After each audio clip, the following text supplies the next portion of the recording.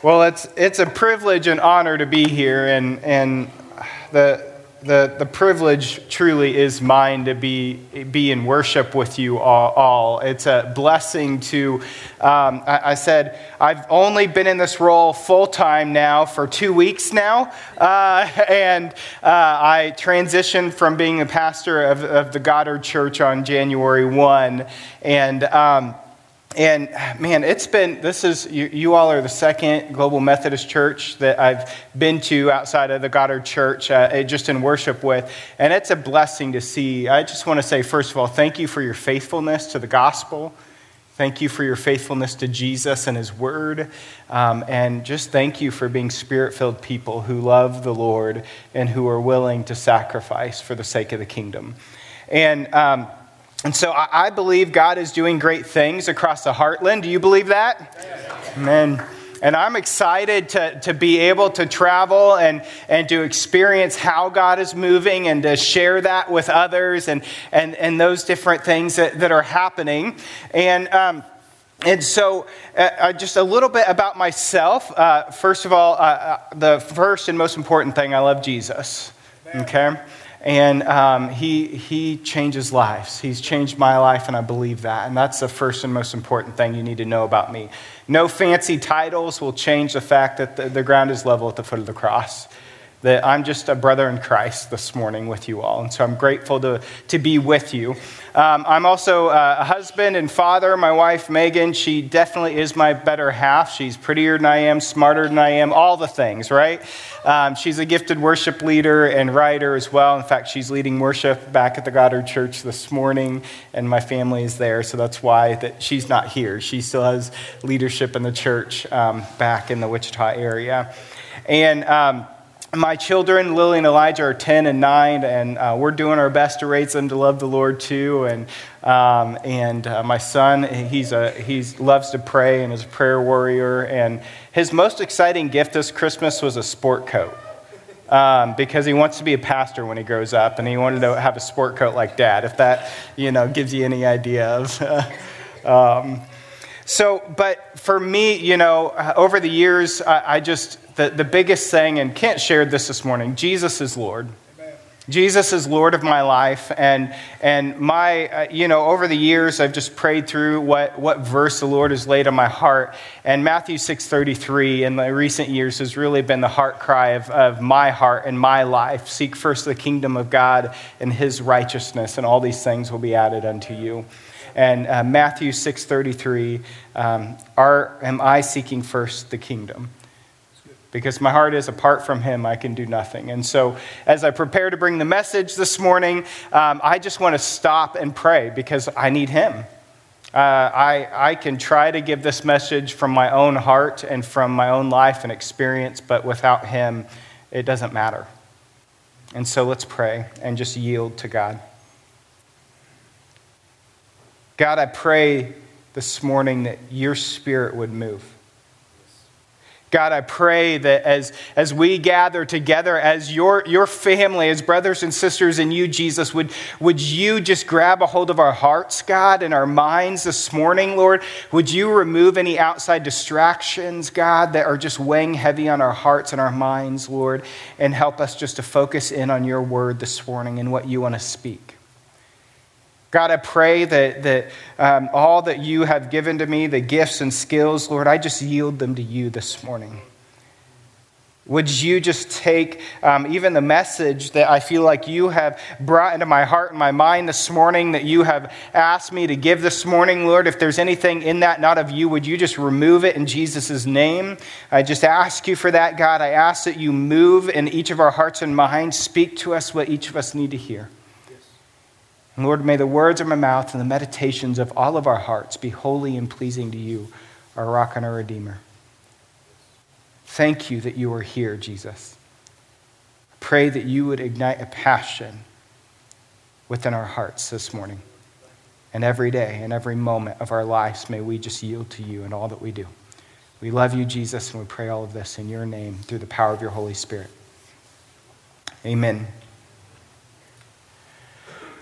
Well, as I was praying, when Kent invited me to come, as I was praying about what message I felt like the Lord wanted me to bring this morning, I just want to be honest with you. I was really struggling. Maybe it was the enemy kind of like, well, no, that's not good, that's not good. And then once I felt like I had all of these different messages, I'm like, man, this could be like 12 messages. And it's cold out there. You don't have anywhere to go, right?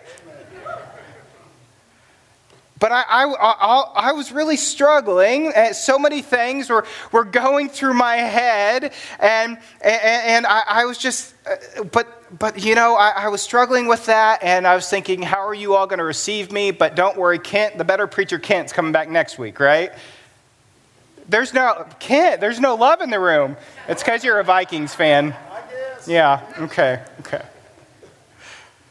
Well, as I was praying, the following question, I felt like the Spirit just kept coming back, just asking the same question. And this question that I want to ask you this morning. What are you building your foundation on? And the Word actually has a lot to say about this question. The Word, all over the Word, it talks about foundations. What are we building our foundations upon? And Jesus speaks to it. In fact, if you turn your Bibles, if you have your Bibles with you, to Luke chapter 6, we're gonna start in Luke chapter 6. And Luke chapter 6, if you're not familiar with it, it's part of the Sermon on the Mount. And so Jesus is proclaiming the Sermon on the Mount. And if we back up to verse 17, I'm not going to read all of it, but in verse 17, it says that Jesus stood with the 12. Who are the 12? The 12 disciples. He stood with the 12 and a great crowd of his disciples and a multitude of other people. But I just want to point that out because in 17, it says that he stood with a large group, but primarily I want to focus in this morning because we're going to talk about this. He was teaching primarily to his disciples. Yes, there were others on the periphery, there were others around, but he was primarily proclaiming to the people who said they followed him. And he's teaching different things like, the Beatitudes. And I was praying, do I preach on the Beatitudes this morning? And no. And then he was preaching on woe to you if. And I thought that would be a good one because Kent told me y'all were a bunch of sinners. I'm just kidding. I'm just trying to get you in trouble, Kent. All right. But then right after that, Jesus talks about judging others. So then I was convicted about not preaching on that. And so I just kept going. I was like, nope, none of those seem to fit. And then I got to the next part. Jesus talks about good and bad fruit. But then in Luke chapter 6, verses 46 through 49, Jesus says this. Why do you call me Lord, Lord, and not do what I tell you? I want to read that again. Why do you call me Lord, Lord, and not do what I tell you? Everyone who comes to me and hears my words and does them, I will show you what he is like. He is like a man building a house who dug deep and laid the foundation on the rock. And when a flood arose, a stream broke against that house and could not shake it because it had been well built. But the one who hears and does not do them is like a man who built a house on the ground without a foundation, and when the stream broke against it, immediately it fell, and the ruin of that house was great. Now, maybe you're smarter than I am, but when I have read that passage, I haven't focused in so much. I've thought of it in the context of, yeah, that's right. Like when we build our foundation on Jesus, it's going to be strong and it's going to be great. But the rest of the world out there, who they don't know Jesus, they're not building their foundation on something solid. And, when the storms come, it's going to wash them out. That's how I've read that passage. Anybody else? And as I was reading through this passage, something hit me because Jesus is addressing the disciples and he is specifically saying, why do you call me Lord, Lord, and not do what I say? He's addressing the disciples. He's addressing people who claim to follow him. He's addressing the church. He's addressing people who say that they're following Jesus, that they're committed to Jesus, and he's asking them and challenging them, what are you building your foundation upon? And that just struck me because as I was looking at this, I was like, man, this is not a message that's like, what's the world's out there building their foundation on something that's not important, but yeah, we've got it all together. No, he's saying to the church, to the disciples, to followers of his, what are you building your foundation on? You see, in the scriptures, when something is repeated twice, it means it's important. So Jesus doesn't just say, when you call me Lord, he says, Lord, Lord. You know, it's almost like you want to reiterate something, like my kids when they want to get my attention. Dad, Dad, Dad, Dad. After they say it enough times, I'm like, what do you want? You know, or, you know, if you're a sports fan in a basketball game and the other team does an air ball, you yell air ball over and over just to reiterate to them that they didn't do good. Well, in the scriptures, when something's repeated, we need to pay attention. And Jesus says, why do you call me Lord, Lord?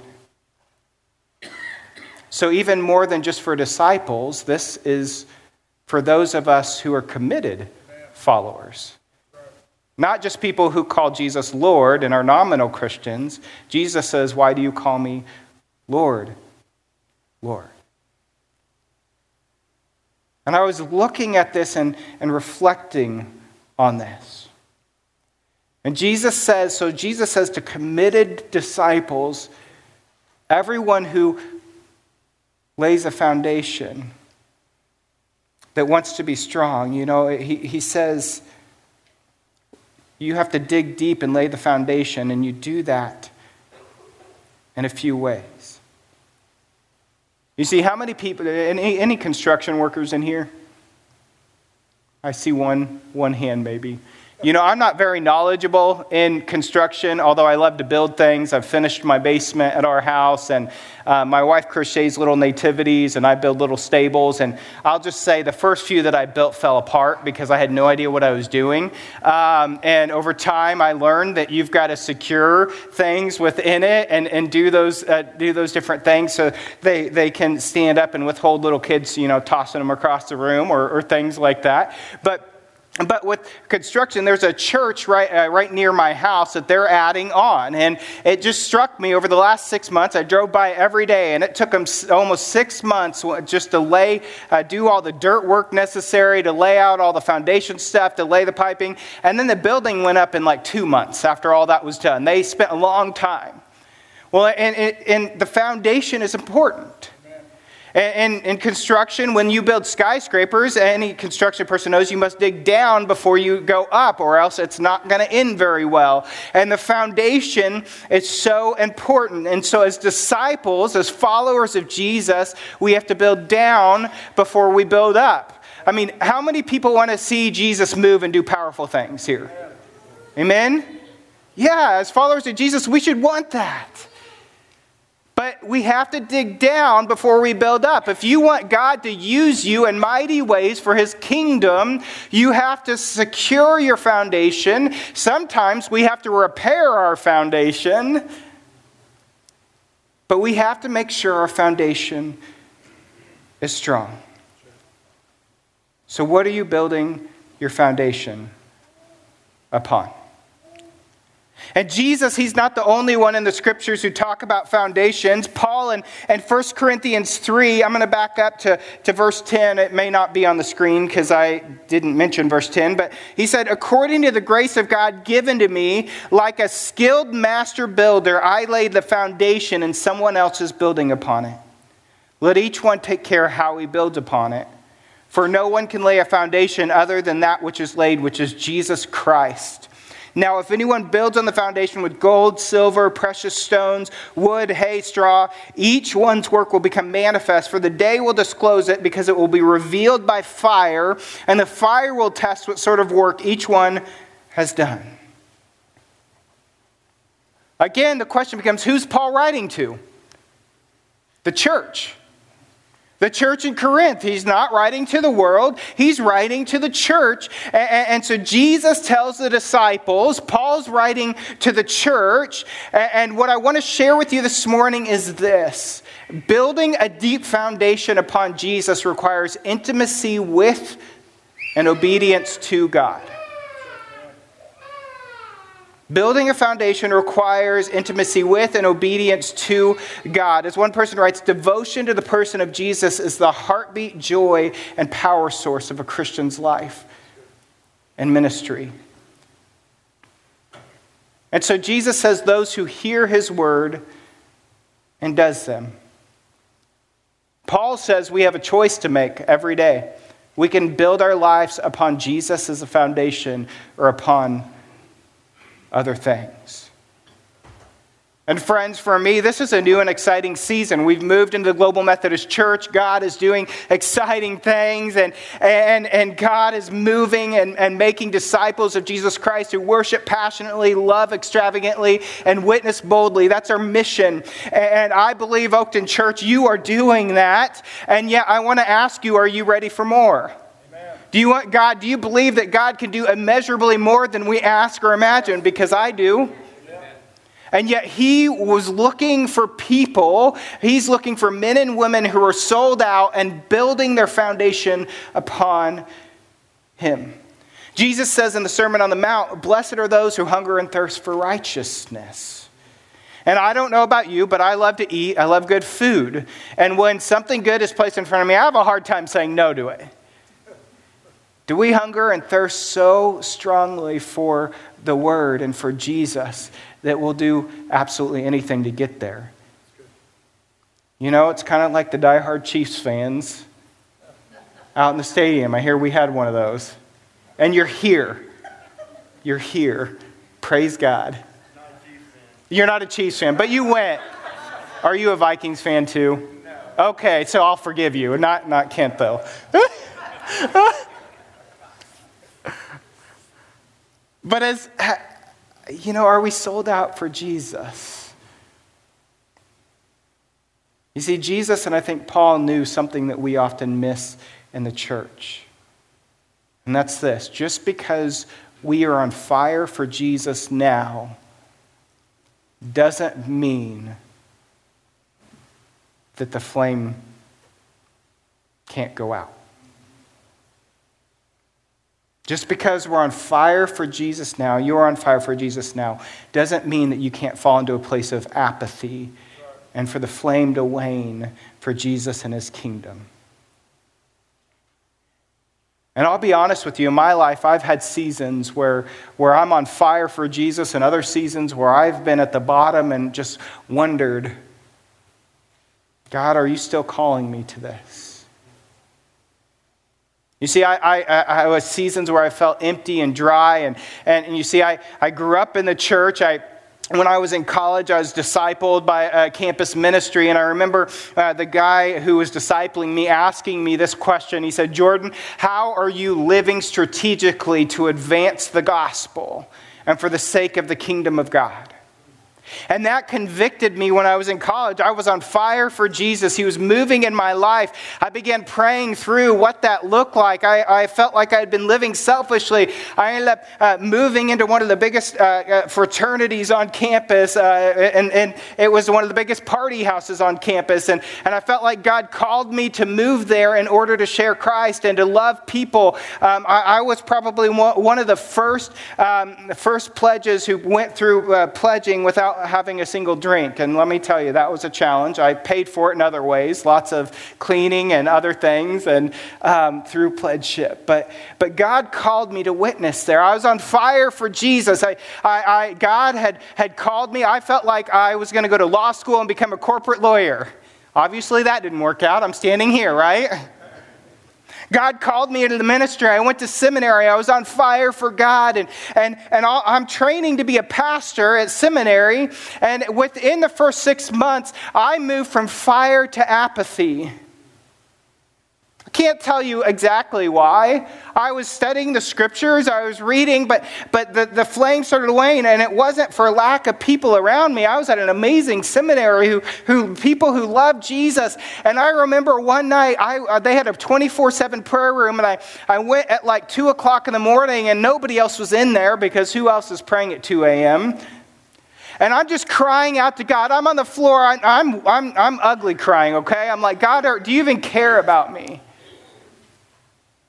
Because I don't feel your presence anymore. Has anybody been there? Am I the only one? Good, I'm not the only one. Here I am training to be a pastor. And I'm crying out to God. I felt empty. I felt dry and all of this. And I'd seen God move. And let's be honest, the rains came and I got knocked on my butt. I'd been doing work for God. But I'd forgotten that it wasn't by my power that I should have done the work, but only upon His power. You see, we can all start out with good intentions where we've experienced God. He's saved us. He's redeemed us. We've been on fire for God. But again, it's really easy if we're not careful to move from being on fire into apathy, to move from appetite to apathy. You see, here's the caution. What's the saying? The road to hell is paved with good intentions. Don't get comfortable. Don't get comfortable with where you are in your walk with Jesus. Always be pursuing Him. Don't think you have it all together. We need Him every moment of every day. Apart from Him, we can do nothing. A.W. Tozer once said, if Jesus is not Lord of all, then He is not Lord at all. That should challenge us. You see, how do we move from appetite to apathy in our lives? Life. Busyness. Our schedules begin to crowd out things. We begin to forget about God in the everyday. We focus on other things, gold and silver perhaps finances, perhaps stress around that. Maybe it's our jobs. We're focused on that. Our families, and families are beyond important. But the busyness of schedules, when you have kids, especially if they're in sports, you know how busy that can get. I coach my daughter's softball team, I know. And so how does that look? All the things of the world can begin to crowd out Jesus, and we move from excitement to apathy. And one of the things that I think I just want to share this morning is, why do you call me Lord, Lord? And that's this: church folk and kingdom folk are not the same thing. And it can become really easy to move from being on fire and a kingdom-focused person to just being church folk who go through the actions but aren't deeply in love with Jesus anymore. You come to church, you go to Bible study, but you don't feel the fire from on high anymore. Let me ask it this way this morning. What are you passionate about? Are you more passionate about Jesus and His kingdom than anything else? The word passion, defined by someone much smarter than I, is a force burning within you which seizes you, and a power that moves you beyond ordinary human activity. Passion is a fire and urgency that vision needs to remain alive and active. And passion comes from the root word passio, the Latin word, which literally means to suffer for. And so passion, if you're passionate for something, that means you're willing to sacrifice and suffer for it. If you're passionate for Christ and His kingdom, if you say that you're passionate for Jesus, when was the last time you made decisions for Jesus and His kingdom that hurt a little bit? Maybe it's sacrificial giving. Maybe it's sacrificing your time in greater ways. Maybe to serve for the sake of His kingdom. Maybe it's giving up your church family because God has sent you to plant a new church or to go out and do different things. I don't know what it is for you, but what are you passionate about His kingdom above all else? And Jesus, I believe, it's all about Jesus and building his kingdom. And Jesus is driving this home, I believe, in Luke chapter 6, when he says, why do you call me Lord, Lord, and yet not do what I tell you? And Paul, a little bit later, he's writing to Timothy. Now, how many people know Timothy in the Bible? I mean, I consider another giant in the faith, right? He was discipled directly by Paul. And Paul writes to Timothy in 2 Timothy 1, he says this, I'm reminded of your sincere faith. So he's saying Timothy has faith. A faith that dwelt first in your grandmother Lois and your mother Eunice, and now I am sure dwells in you as well. So he's saying, Timothy, you're a man of God. You're a man of faith. I'm grateful for your faith. And then he says, for this reason, I remind you to fan into the flame the gift of God which is in you through the laying on of hands. For God gave us a spirit not of fear, but of power and love and self-control. Therefore, do not be ashamed of the testimony about our Lord, nor of me as prisoner, but share in what? Suffering. There's that word. For the gospel, by the power of God who saved us and called us to a holy calling, not because of our works, but because of his own purpose and grace, which he gave us in Christ Jesus before the ages began. Do you hear it? Fan the flame. The gift of God. Wesley Duell in his book, A Blaze for God, writes, we cannot light this fire in ourselves. We cannot produce it.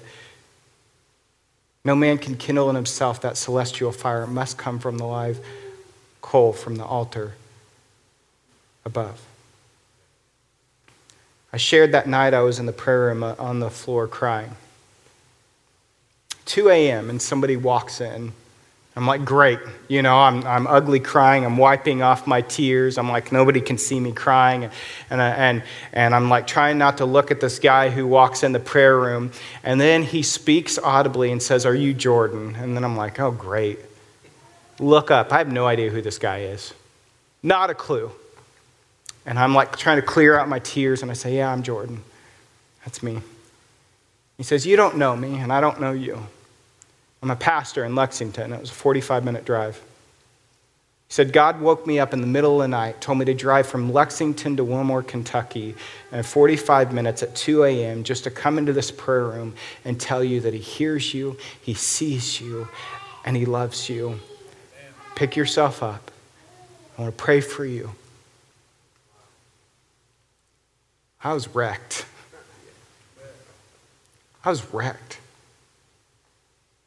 I don't know that I'd be preaching before you today if that hadn't happened. And some people say, I've shared that story before, and some people say, Jordan, that's great, but I've been in those low places, and God's never spoken to me like that before. And what I want to say to you is as I've reflected on this over the years, I've asked the question, how many people have been in that place, and God has called his sons and daughters to go do the same thing that man did, but because it was 2 a.m. and it was a sacrifice of sleep and a labor of love, they ignored God's call. So the question comes to me in this moment, are we so on fire with God that we're like that man that day who says, no matter what, God, I am yours. If you wake me up in the middle of the night and call me to go proclaim, I don't care how weird it seems, how odd people think I look, that I'm willing to sacrifice and go do it. Friends, the reason I share this story is because I want you to know that if we're truly passionate about God and his kingdom, that we need to be intimate with God. Jesus in Luke 6 says, everyone who calls me Lord, Lord, if you want to build a solid foundation, the first thing is intimacy with God. Come to me. He says, come to me. We have to be so in tune with God and his Holy Spirit. We have to be sacrificing of our time and effort and energy to be in his word, to pursue, to hear his spirit, to listen to him, to seek after him. We have to be so in tune. We have to come to Jesus. That's the first thing. It's intimacy with God. And apart from that, we can do nothing. It means nothing. Are you in tune with God? And the second thing that Jesus says is be obedient. He who hears my word and does it. And so intimacy with God and being obedient. You see, I've shared this before too. And one of my friends says 2 things must die in order for God to move. Jesus, and he already did that. Amen? Yeah. And our egos. It's not about us. And so we have to understand that intimacy with God will almost always move us into a heart and passion for the lost and the hurt and the broken. Does your heart break for the lost and the broken? Friends, I want to ask you that. John Wesley, the founder of Methodism, said, "You have nothing to do but to save souls. Therefore, spend and be spent in this work. And go always not only to those that want you, but those who need you most." Friends, this morning I just want to challenge you. Now is the time to light the fire and the flame of God, to rekindle it again in your hearts and your minds. As it was perfect from Revelation, be neither hot, don't be lukewarm, either be hot or cold, but we're called to be hot in the name of Jesus Christ for the sake of the kingdom, for the sake of the gospel. Are you being obedient? Are you pressing in? Because disciples of Jesus Christ are people who move from receiving from the ministry of the church to being on mission and fulfilling the mission of the church. Thank you, Lord. Are you ready? Are you ready to suffer for Jesus, to sacrifice, to turn to him and be passionate for him and seek his kingdom first? Because anything that we build our foundation on other than that will not last. And let me just say, Jesus has overcome. Satan is alive and active, but Jesus has overcome. Amen? But that doesn't mean that Satan won't attack. And when Satan attacks, we have to have that firm foundation so we're not knocked on our butts. And we're also called to be obedient to help those who have been knocked on their butts and who need him. So I want to ask you, how deep and how strong is your foundation right now? And what are you passionate about? And part of intimacy is surrender. God cares about you. He wants to move in your life. And I know I'm going over on time. But I believe there are those here who maybe you are on fire for God. Praise God. But Jesus says, "Why do you call me Lord, Lord?" Press into him. Continue to be obedient. Paul's writing to Timothy, fan the flame of God that came with the laying on of hands, the power of the Holy Spirit. If you're on fire, don't let that flame go out, because let me remind you, your strength and your power is not the flame. The Holy Spirit is the flame. And if you start to do things on your own power and your own strength, that flame's going to dwindle down. And I don't know about you, but I don't want to be a cute little ember Christian. I want to be one who's on fire for Jesus. And so if you're passionate for him and his kingdom, praise God. But keep pressing in, keep being obedient, keep sacrificing, keep surrendering, keep giving all that you have to him, because he is everything and he deserves our praise and honor and glory. But maybe you're here this morning. Maybe you've moved from appetite to apathy. Maybe the flame has gone down and you're like, God, I want to be on fire again for you and your kingdom. And Jesus says, if you want that, then press into me. If you want that, then be obedient to me. God can do immeasurably more than we ask or imagine, but we have to take that first step. You know, it's like Peter stepping out of the boat in obedience, and he began to walk, and then he took his eyes off Jesus. You know that story. And he began to sink, and Jesus said, focus back on me. If that's you, if you've moved from appetite to apathy, focus back in on him. Be obedient to the things he's calling you to. But maybe you were like me that day, and maybe people know it, maybe they don't. Maybe you've been crying out to God, do you even care about me, God? Do you even care? Are you there, Jesus? And if that's you, I just want to say to you this morning that yes, he is there and he loves you and he cares about you and you matter to him. And he wants to use you in mighty ways for the sake of his kingdom and to reach, to seek and save the lost. He wants to bring healing and power in your lives. He wants to heal those broken and deep wounds within your hearts and within your minds. He cares so much about you. And maybe you just need to hear that this morning. And maybe it's just an act of surrender this morning. And friends, maybe you're in a place you're on fire and he's told you to go tell somebody that Jesus loves them. And you're like, God, they don't know me, or maybe they do know me, and they think they're going to think I'm one of those weird Christians. So, let's be weird for Jesus, amen? Are we witnessing boldly? But no matter where you're at this morning, Jesus invites you to come. He says intimacy with him and surrender. And so I just want to invite you this morning. I'm going to pray for us in just a second here. But I want to invite you, if you're on fire for God, I want you to pray that God would help you not forsake him and turn away from him. That God would help you keep the flame burning brightly for the sake of the kingdom and the gospel. And so your act of surrender and obedience this morning is to come to the Lord and pray for that. Maybe you've moved into apathy and you need God to reignite the flame, and you're like, God, I confess that I've fallen into apathy, that I'm not giving my all. And maybe your act of obedience this morning is to come to the altar and just to pray, God, reignite the flame within me, because I need that and I want that. And maybe you're at the end of yourself and you need somebody just to encourage you and pray for you. I'd be happy to pray for you. I'm sure Kent would as well, and others. But I'm going to pray no matter where you're at, and I just want to challenge you this morning. Jesus is here. The altar is open. And you can bow your head and pretend to be super spiritual and stay in your seats if you want to. But I just want to challenge you as an act of surrender to come forward. Not for my sake, not to care what other people think about you, but to meet Jesus. To say, Jesus, I'm here.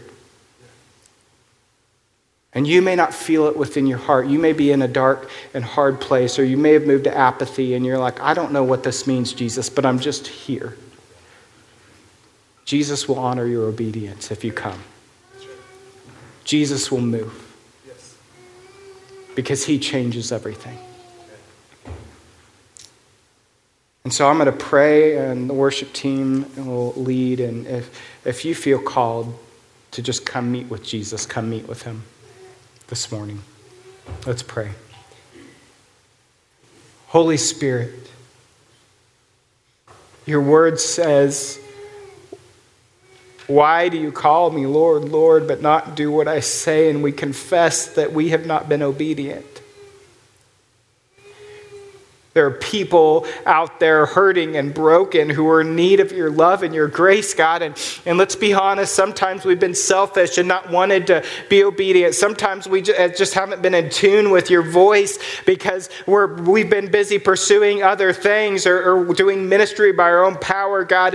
And this morning, Lord, we just lay it all down. We need you. We need you above all else. We can do nothing apart from you, Jesus. And so I pray this morning, Lord, for those who are on fire for you, would you just help them to continue to press into you and be obedient to you? Would you help them to hear your voice and to be obedient and to take your kingdom to the lost and the hurting and the broken? But God, I also pray for those who have moved into apathy, or maybe even beyond that, or at the bottom of the barrel, God, and just feel empty and lost right now. Don't feel your presence. God, would you move in their hearts and their minds? Would you fan the flame from the gift of God that you have given in their lives, Jesus? Would you reignite a fire and passion within our hearts and our minds and our souls? We need you, Jesus. And Jesus, your word says if we're obedient, you'll meet us. So this morning, may we be obedient and just come to the altar to meet you. And would you move? We just invite your Spirit and your presence to move. Jesus, we need you. We thank you that your Spirit is here. You are so good. Your loving kindness and faithfulness never fails. And you're so sweet and kind to meet us here this morning. And so come. Come, Holy Spirit. And as an act of surrender and obedience, Lord, we come to you this morning. Ignite the fire. Amen.